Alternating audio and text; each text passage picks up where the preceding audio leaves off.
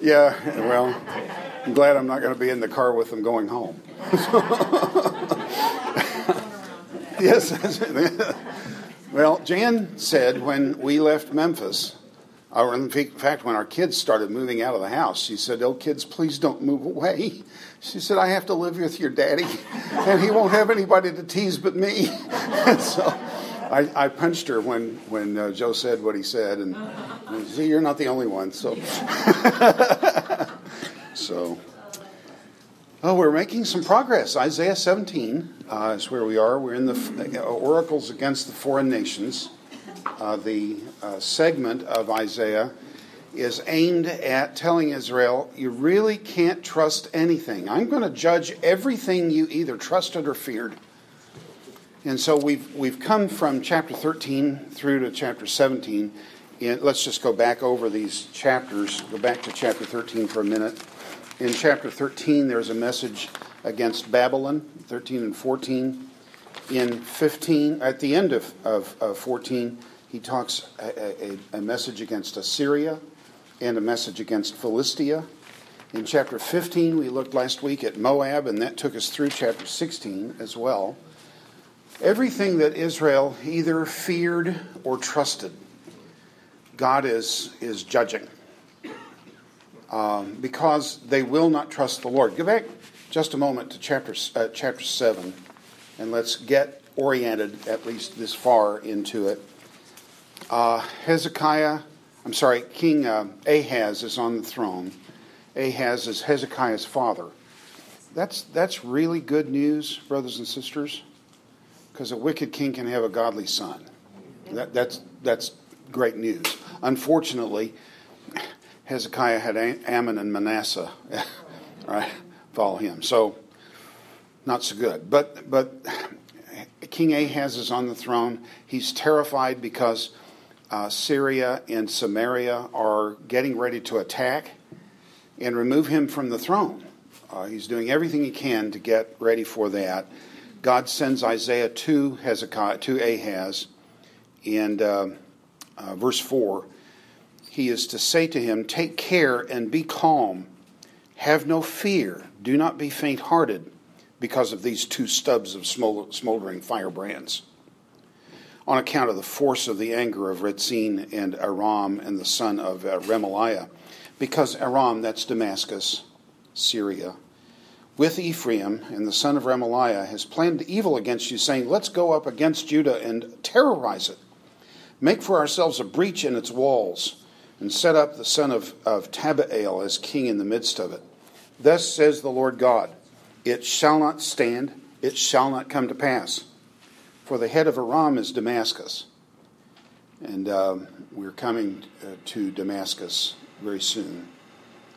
The head of Aram is Damascus, and the head of Damascus is Rezin. The word Rezin means crushed. The king of Damascus is king crushed.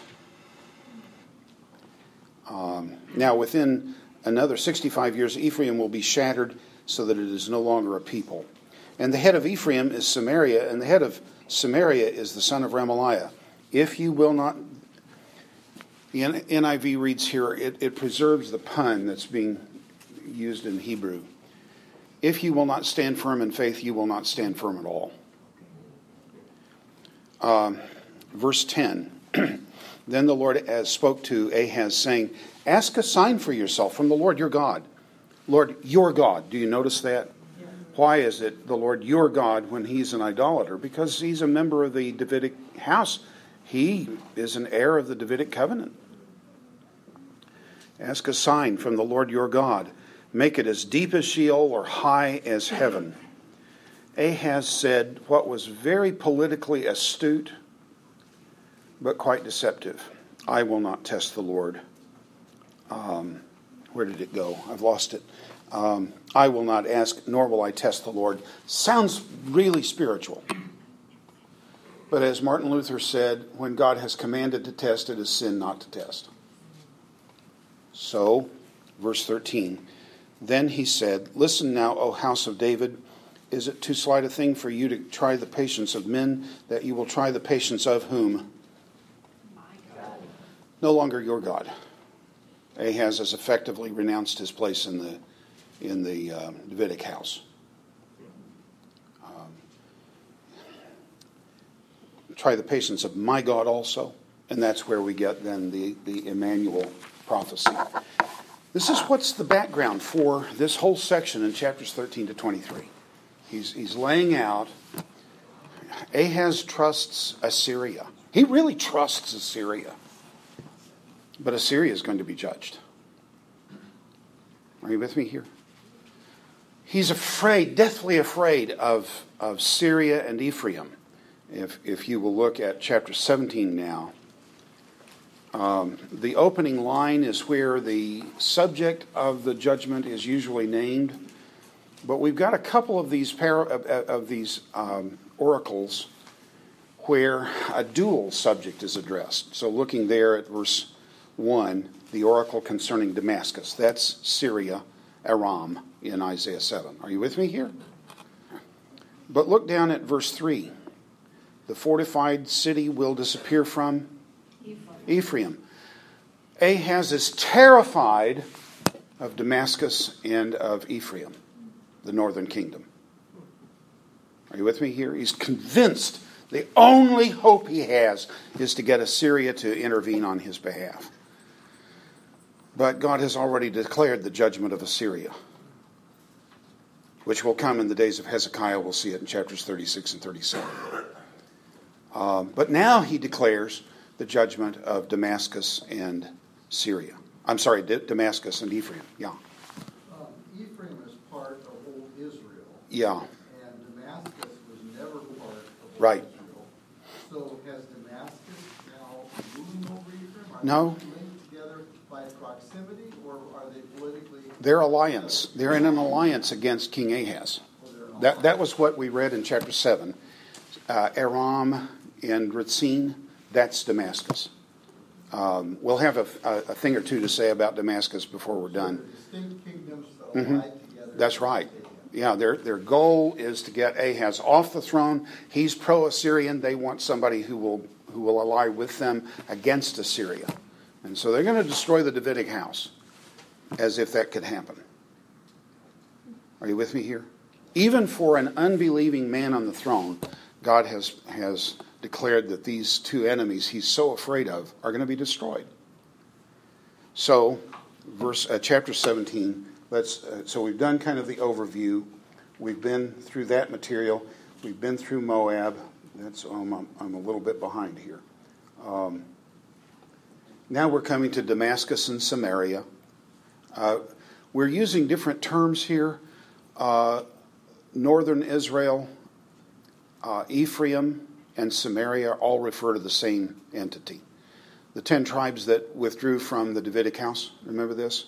After Solomon's reign. So read the Bible, it sheds enormous light on the commentaries. So, and then we'll turn at the end of chapter 17 to uproarious people. I had a map. Well, the map is gone. Damascus is a profoundly strategic city in the ancient Near East. Well, that was Moab. Yeah. I put a map in there. I don't know what happened to it. Damascus was an extremely strategic city. The centers of power in the period were in the 8th century BC. So late 8th century, sometime around 725, 728, someplace in that period. If the two power centers in that period are in Mesopotamia, what is today Iraq, primarily Assyria, way in the north of Iraq, where the Kurds now are, and then Egypt. And if you wanted to travel from Mesopotamia to Egypt, you had to go through Damascus. You had to. There wasn't any other road that would take you there. So Damascus had lots and lots of trade going through it, and that meant lots of taxes being paid. Does this make sense to you? It was always a powerful city. There were only 2 routes that led out of Damascus. One led south toward Israel, and the other led west toward Tyre, West is that way for me, it's that way for you.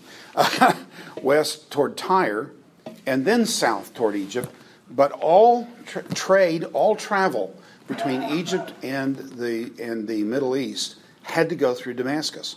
So it's a very powerful city. Jim, you did not have to go through what we call today the Valley of Armageddon? It depended on which route you took.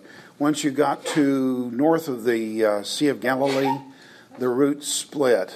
There were two routes. One went immediately south from Damascus along the east shore of the Jordan River.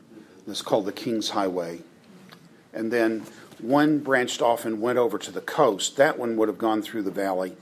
That went down to the coast, and then you traveled down to Egypt. That was called the Way of the Sea. So it depended on which route you took. But Damascus controlled three major routes leading to Egypt. Does this make sense to you? Very powerful city, therefore, and always a thorn in Israel's side. So, chapter 17, verse 1, and let's get into our material. 1 to 5 is a prophetic threat to Aram and Israel. So, the oracle concerning Damascus. Behold, Damascus is about to be removed from being a city. It will become a fallen ruin. I read someplace recently, I didn't keep track of the source. I'm with my Logos software, if you're intending to be a really serious Bible student, Logos Bible software is an amazing tool. It's incredible. You need training if you get it. It's not cheap, so it's a significant investment. It would be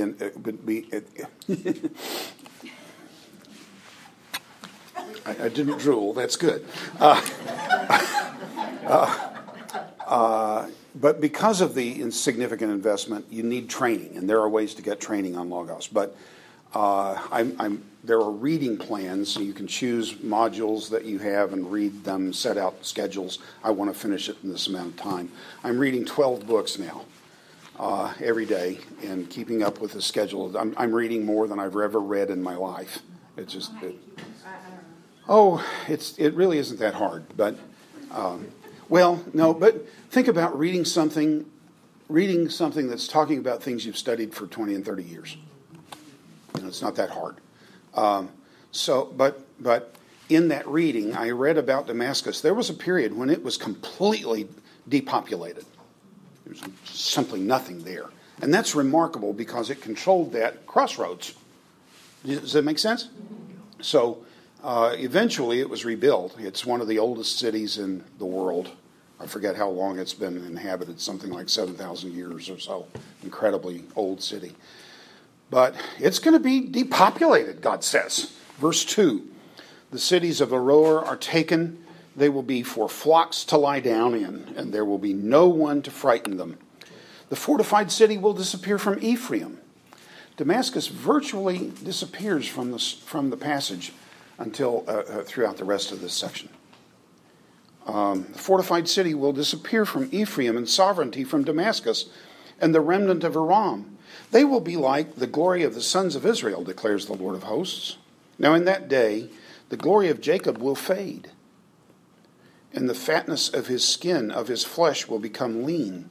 It will even be like a reaper gathering standing grain, and his arm harvests the ears, and it will be like one gleaning ears of grain in the valley of Rephaim, a very fertile place in Israel. They're going to go through and just strip the region. Are you with me? All right. What does Israel have to trust in or fear from Damascus?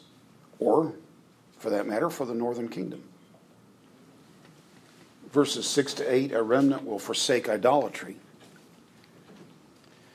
Yet gleanings will be left in it like the shaking of an olive tree. Do you know how they harvest olives? Today they have a machine. It has a collar that wraps around the trunk of the tree and just shakes it violently. They lay out canvas tarps down on the ground, and then they shake the tree and everything falls. And that's how they used to get there and shake it by hand. I don't know how that would ever work, but this is what he's talking about. It will be like one gleaning, verse 6. Yet the gleanings will be left in it like the shaking of an olive tree. 2 or 3 olives up on the topmost bough, 4 or 5 on the branches of the fruitful tree, declares the Lord, the God of Israel. That word declares, you have something like that in your text? That word is a word that's an odd word. It occurs hundreds of times in the Bible, especially in the prophets. It's an odd word. I've puzzled over it for years. The best I can do to make it out is it's almost like God saying, this is my signature. I'm signing this. Guaranteed. Yeah, yeah. So, verse 7, in that day, man will have regard for his Maker, and his eyes will look to the Holy One of Israel. He will not have regard for the altars, the work of men's hands, nor will he look to that which his fingers have made, even the Asherim and the incense stands. Later, Isaiah is going to have some marvelous satire against idolatry. Just one taste of it. He's talking about satirizing the idols, and he says the maker carves it, overlays it with gold, and nails it down so that it won't fall. Because think about it. You're praying to your God for deliverance from adversity, and your God falls over because he can't stand up. Are you with me here? It's high humor, and nobody, when I teach prophets at the seminary, nobody ever laughs in that passage. They ought to. God is laughing at our folly, and so there's coming a time when judgment will come, and everybody will turn to the Lord finally. Verses 9 through 11, the rest will be plagued for their impiety. So verse 9, in that day their strong cities will be like forsaken places in the forest, or like branches which they abandoned before the sons of Israel, and the land will be desolate. For you have forgotten the God of your salvation. Who's he talking to? He's talking to the nation of Judah. But if we put this in context, he's addressing Ahaz. You have abandoned the God of your salvation and have not remembered the rock of your strength. Therefore, you plant delightful plants and set them with vine slips to a strange God. Yeah. Jim, is this something that has already taken place or in the future? Yes. That's both. Probably both. The warning is coming to Judah, who is trusting everything but the Lord. The judgment is future. Verse 11, then, do we not? Yes. In the day that you plant it, by the way, since much of ancient religion, much of idolatrous religion smacks heavily of animism and nature worship, then you want nice plants around and trees especially, trees around your altars. So they always, wherever they put places of worship, there were trees there. Are you with me here? So that was a sign in the Middle East. Not a terribly wet portion of the world. So where there are trees, that's a sign of blessing. Does that make sense? And so they assumed that if there are trees, then this is a place that you ought to worship the God who brings the rain. In that day you will plant it, carefully fence it in. In the morning you will bring your seed to blossom, but the harvest will be a heap in a day of sickness and incurable pain. You do everything you can. You massage your gods and you make them feel real good, and you give them the fat of your sacrifices. The fat is often burned to the gods in worship sacrifices. So you give them the fat of your gods and of your sacrifices and make them feel real good, and they'll then turn and be nice to you. Only one problem. They're under the control of another god. And you will say, but there aren't any other gods. I will say, you need to read 1 Corinthians. Let's turn to 1 Corinthians chapter 10 for just a minute. 1 Corinthians 10, the people are struggling in Corinth over the problem, what is an appropriate relationship for Christians with pagans in the city of Corinth, and especially with banquets. Roman society, in Corinth was a Roman city. All of the monumental inscriptions in Corinth from the first century are in Latin. It was a Roman city. It was in Greece, but it was a Roman city. Does that make sense to you? It had Roman government, it had a Roman language, it had Roman architecture. And it was a Roman colony, which meant that they were free from taxes. Yes? Oh, if only America were free from taxes. But we're not. Sorry, folks. Passage, 1 Corinthians 1:10? 10, chapter 10. 1 Corinthians 10. So the banquets are an inherent part of Roman culture, but all life in Roman culture was religious. You couldn't conceive of a secular and a sacred sphere. Everything was sacred. There was no secular sphere. To be a Roman was to serve the gods of the empire. And the empire was held together by its religion. So if you were in a trade guild, you had banquets with the trade guild, and they sacrificed to the gods. Are you with me here? So chapters 8, 9, and 10 in 1 Corinthians are about what do we do about eating meat sacrificed to idols. One part of that discussion is here in chapter 10. Let me see, which verse? I'm in Romans, that's why I'm having trouble. 1 Corinthians chapter 10. Wait, let's turn to Romans. Yeah. 1 Corinthians chapter 10. It's a little later than that, what I'm after.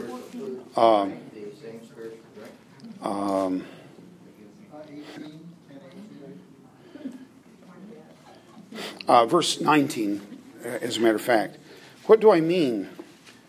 That a thing sacrificed to idols is anything, or that an idol is anything? No.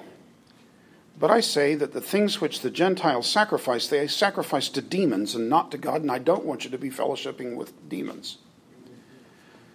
Folks, people followed Babylonian religion from before the foundation of the city of Babylon. 3500 BC is about the earliest writing we can decipher. And from 3500 BC, the same gods are worshipped in that region until after the time of Christ. And people made prayers and never got answers.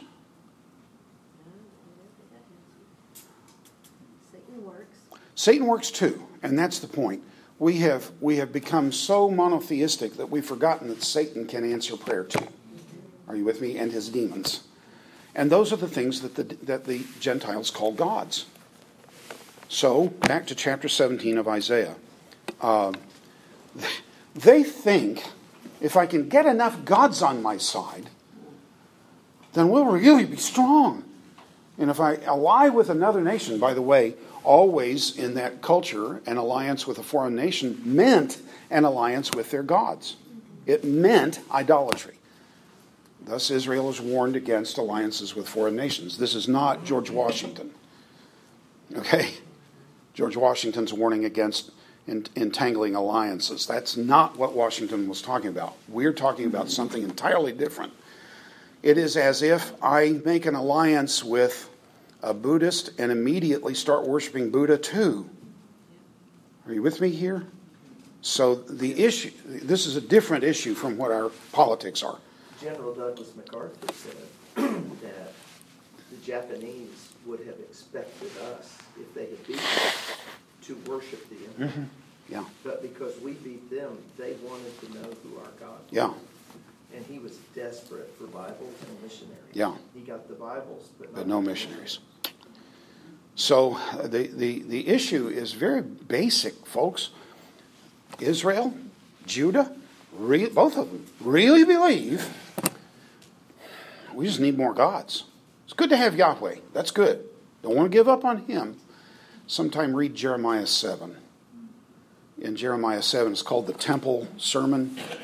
Jeremiah 7, the people come and worship the Lord, and they bow down before Him, and they pray, and they bring sacrifices. Then they go off and embezzle, and they cheat. But they also go to the other temples and worship those gods too. Yeah. Give some commentary on how things are changing here. Where we have our Good News Club, Gina and I, in the school there, it used to be we were made fun of in school for believing in God. In that school, children make fun of people for believing in only one God, because there's so many. Oh yes, right. Yeah. And they make fun of those Yeah. who don't believe Yeah. in God. So back to chapter 17, verse 12. Then the uproar of peoples. It's not utterly clear what's going on here. These peoples are rumbling like mighty seas. Jen and I were at Kanyakumari in India a number of years ago, and Kanyakumari is the southern tip of India. If you stand facing the sea, you're facing the Indian Ocean. On your right is the Arabian Gulf, and on your left is the Bay of Bengal. And the waters of three oceans come together there, and it can be fierce. Remember those waves? They were just they were powerful. And because of that, the Hindus go there because they think surely the waters of three oceans will wash away the defilement of our sins. Will help us deal with our karma. But some of you have stood at the sea when it's stormy, when it's the sea is really rough. Yes, can be terrifying. So this is what we're talking about in these verses. Alas, the uproar of many peoples, they're roaring, they're raging, who roar like the roaring of the seas and the rumbling of nations, who rush on like a rumbling of mighty waters. The nations rumble on like the rumbling of many waters. But He will rebuke them, and they will flee far away. Judah, why are you afraid of Damascus? Judah, why are you afraid of Samaria? And they will be chased like chaff in the mountain. What's chaff? Do you know? That's what's left over after you. Yeah, you thresh the wheat, and it separates the shell from the kernel. It's kind of like what you get in popcorn between your teeth. Yes. Yeah. It's really light. In Hebrew, anything that's light lacks any value. What is heavy is valuable. So the word for glory in Hebrew is a word derived from a verb that means to be heavy. And chaff, one of the words for chaff is cow. It's light. So you throw it up in the air and the wind blows it away. So, verse 13, the nations rumble on like rumbling of many waters, but He will rebuke them, and they will flee far away and be chased like chaff. Rumbling of mighty waters. I got caught in an undertow in Los Angeles on the beach once. By the mercy of God, my cousin was there, who was a lifeguard. So she was a PE teacher and a lifeguard, and she came in and got me out of the undertow. But I could feel it. I was heading out. Are you with me here? Powerful waves can be destructive, and if you get in their way bad enough, yes, it can drown you, can kill you. But for all their rumbling, they're nothing but chaff that's going to be blown away by the wind. He will rebuke them, and they will flee far away and be chased like chaff in the mountains before the wind, or like whirling dust before a gale. At evening time, there is terror. Before morning, they are no more. Such will be the portion of those who plunder us, and the lot of those who pillage us. I don't know why, but for the last several days, a song has been on my mind, Onward Christian Soldiers. And My impression is I could remember most of it, but I couldn't remember all of it. So I got on the internet and looked it up. My impression is that's probably a kind of a triumphalist Christian song. One of the lines, though, brothers, we are treading where the saints have trod. What path did the saints tread? Suffering, martyrdom, yes? If I were pastoring and if we were going to sing Onward Christian Soldiers, I would teach the song in a particular context. The odd thing for us, brothers and sisters, and for Israel, is that it's the way of weakness that is the way of strength. When I'm in trouble, I think, well, maybe God's forgotten me. But I'm finding more and more in Scripture, when I'm in trouble, it's God showing me His sufficiency. And my task is not to run from the trouble, it's to... Do you know James 1:12? Move your heads. All right. Do you know there is a James 1:12? Okay. All right. Blessed are they who endure testing, for when they are tried, they will receive the crown of life which God has promised to those who fear Him. Are you with me here? So, what is the blessing for? Enduring hardship. Are you with me here? It does say the cross of Jesus goes on before.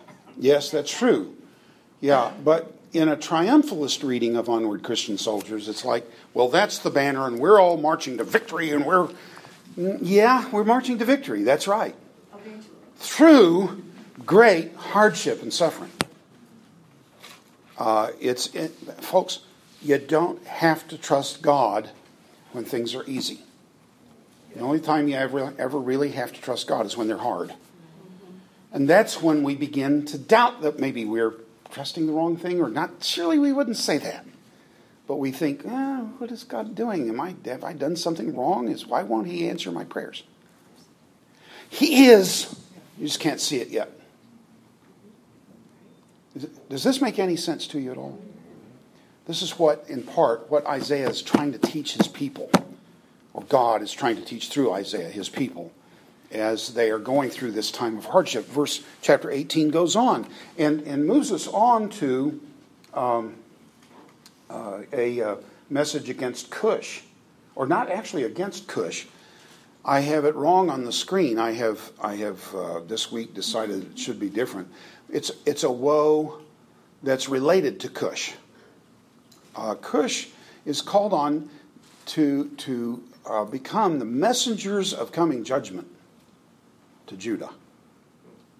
So in verses 1 to 6,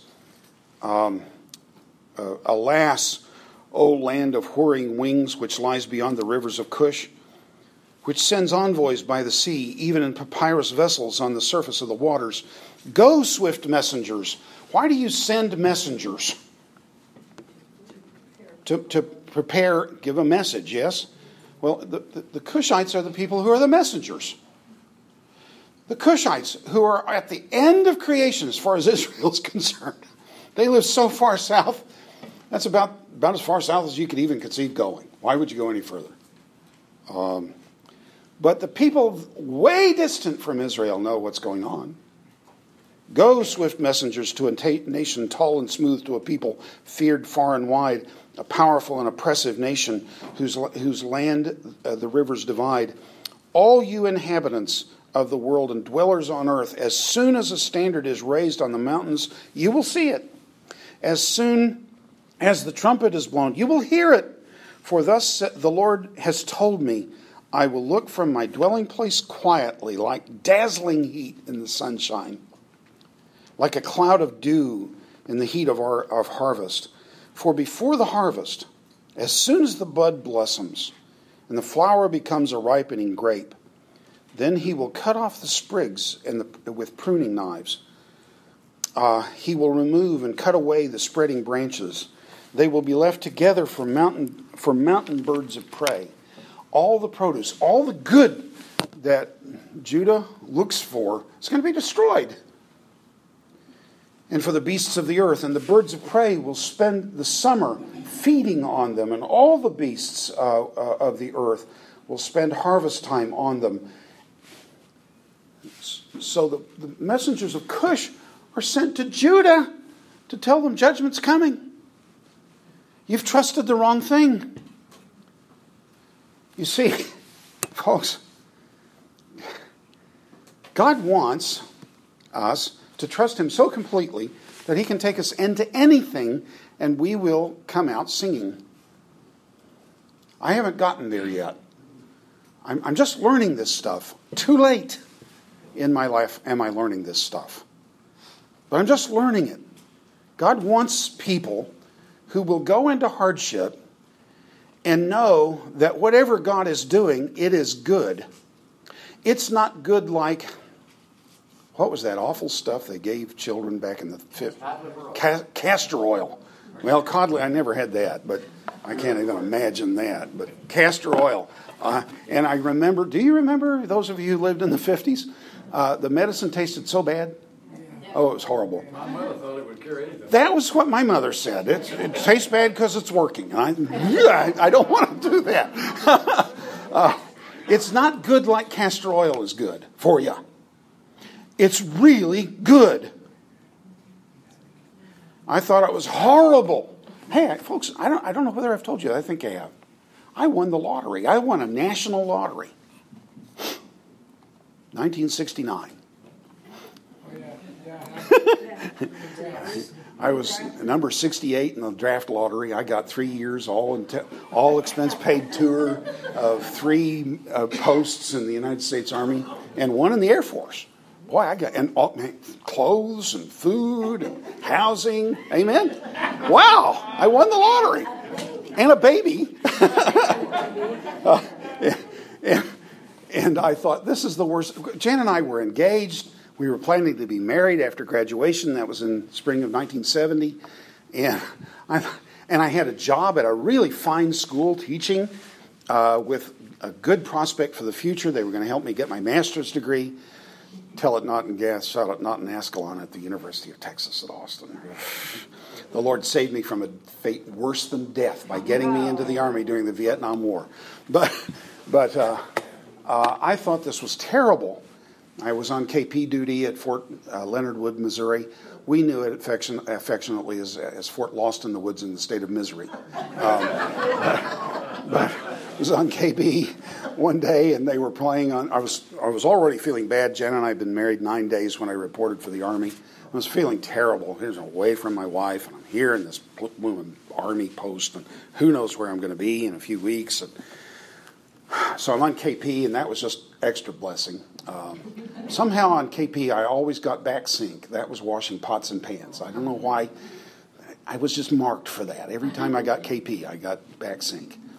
But I was out doing something out in the dining area, and over the loudspeakers was playing 100 miles, 100 miles, 100 miles, 100 miles.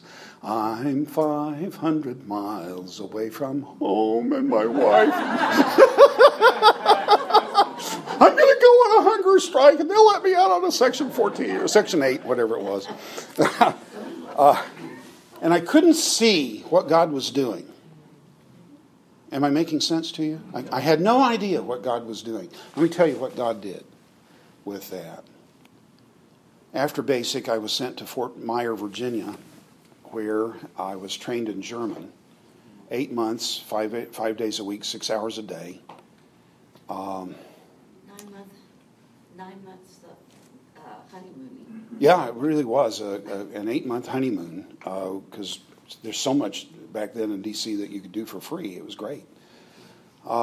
Then we were sent to Fort Leonard Wood, Fort Hood, and at Fort Hood, I became a youth pastor for 2 years. Came to Dallas Seminary. The tuition was exorbitant back in those days, $35 an hour. But that was almost 3 times what I paid for college, and we couldn't afford college. I didn't know how I was going to pay it. But do you know, brothers and sisters, the GI Bill paid for the entirety of my 120-hour master's degree and the first year of my doctorate. I still don't know how that... I keep waiting for a letter from the DOD. You owe us money with interest. But then I got into the doctoral program in which I had to be able to read German. And I had to be able to read French. I had majored in Latin. I had 4 years of Latin in high school and 4 years in college. And I said to my mother, what in the world am I doing majoring in Latin? What am I ever going to do with it but teach? She said, she had 2 sermons that she preached all the time. And I hated them. But she preached them over and over. I can preach them in my sleep. Does God know what he's doing? Yes. The other one was a ram in the thicket. There's always a ram in the thicket. But so one is God knows what he's doing. The other is there's a ram in the thicket. When I had to take the French exam, I started studying French, and I thought, this verb is awfully familiar.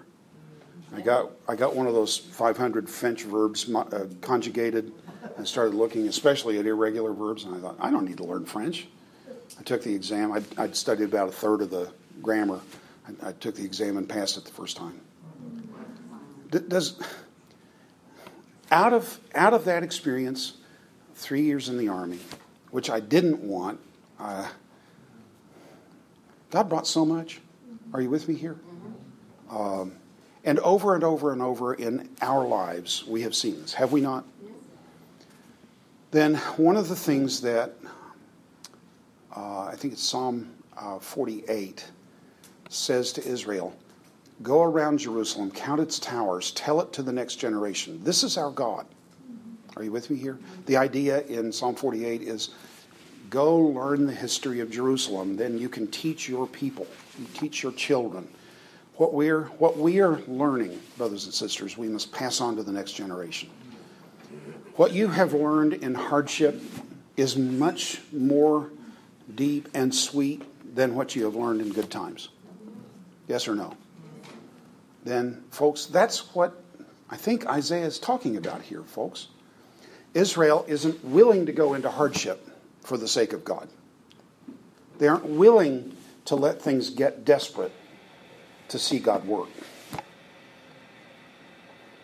They're not willing, and we in the church are not willing to be weak so that we can see the strength of God. It's in weakness that our strength lies. You know this. You know 2 Corinthians 12. About this, I pleaded with the Lord 3 times that it might be removed from me. And he said, my strength,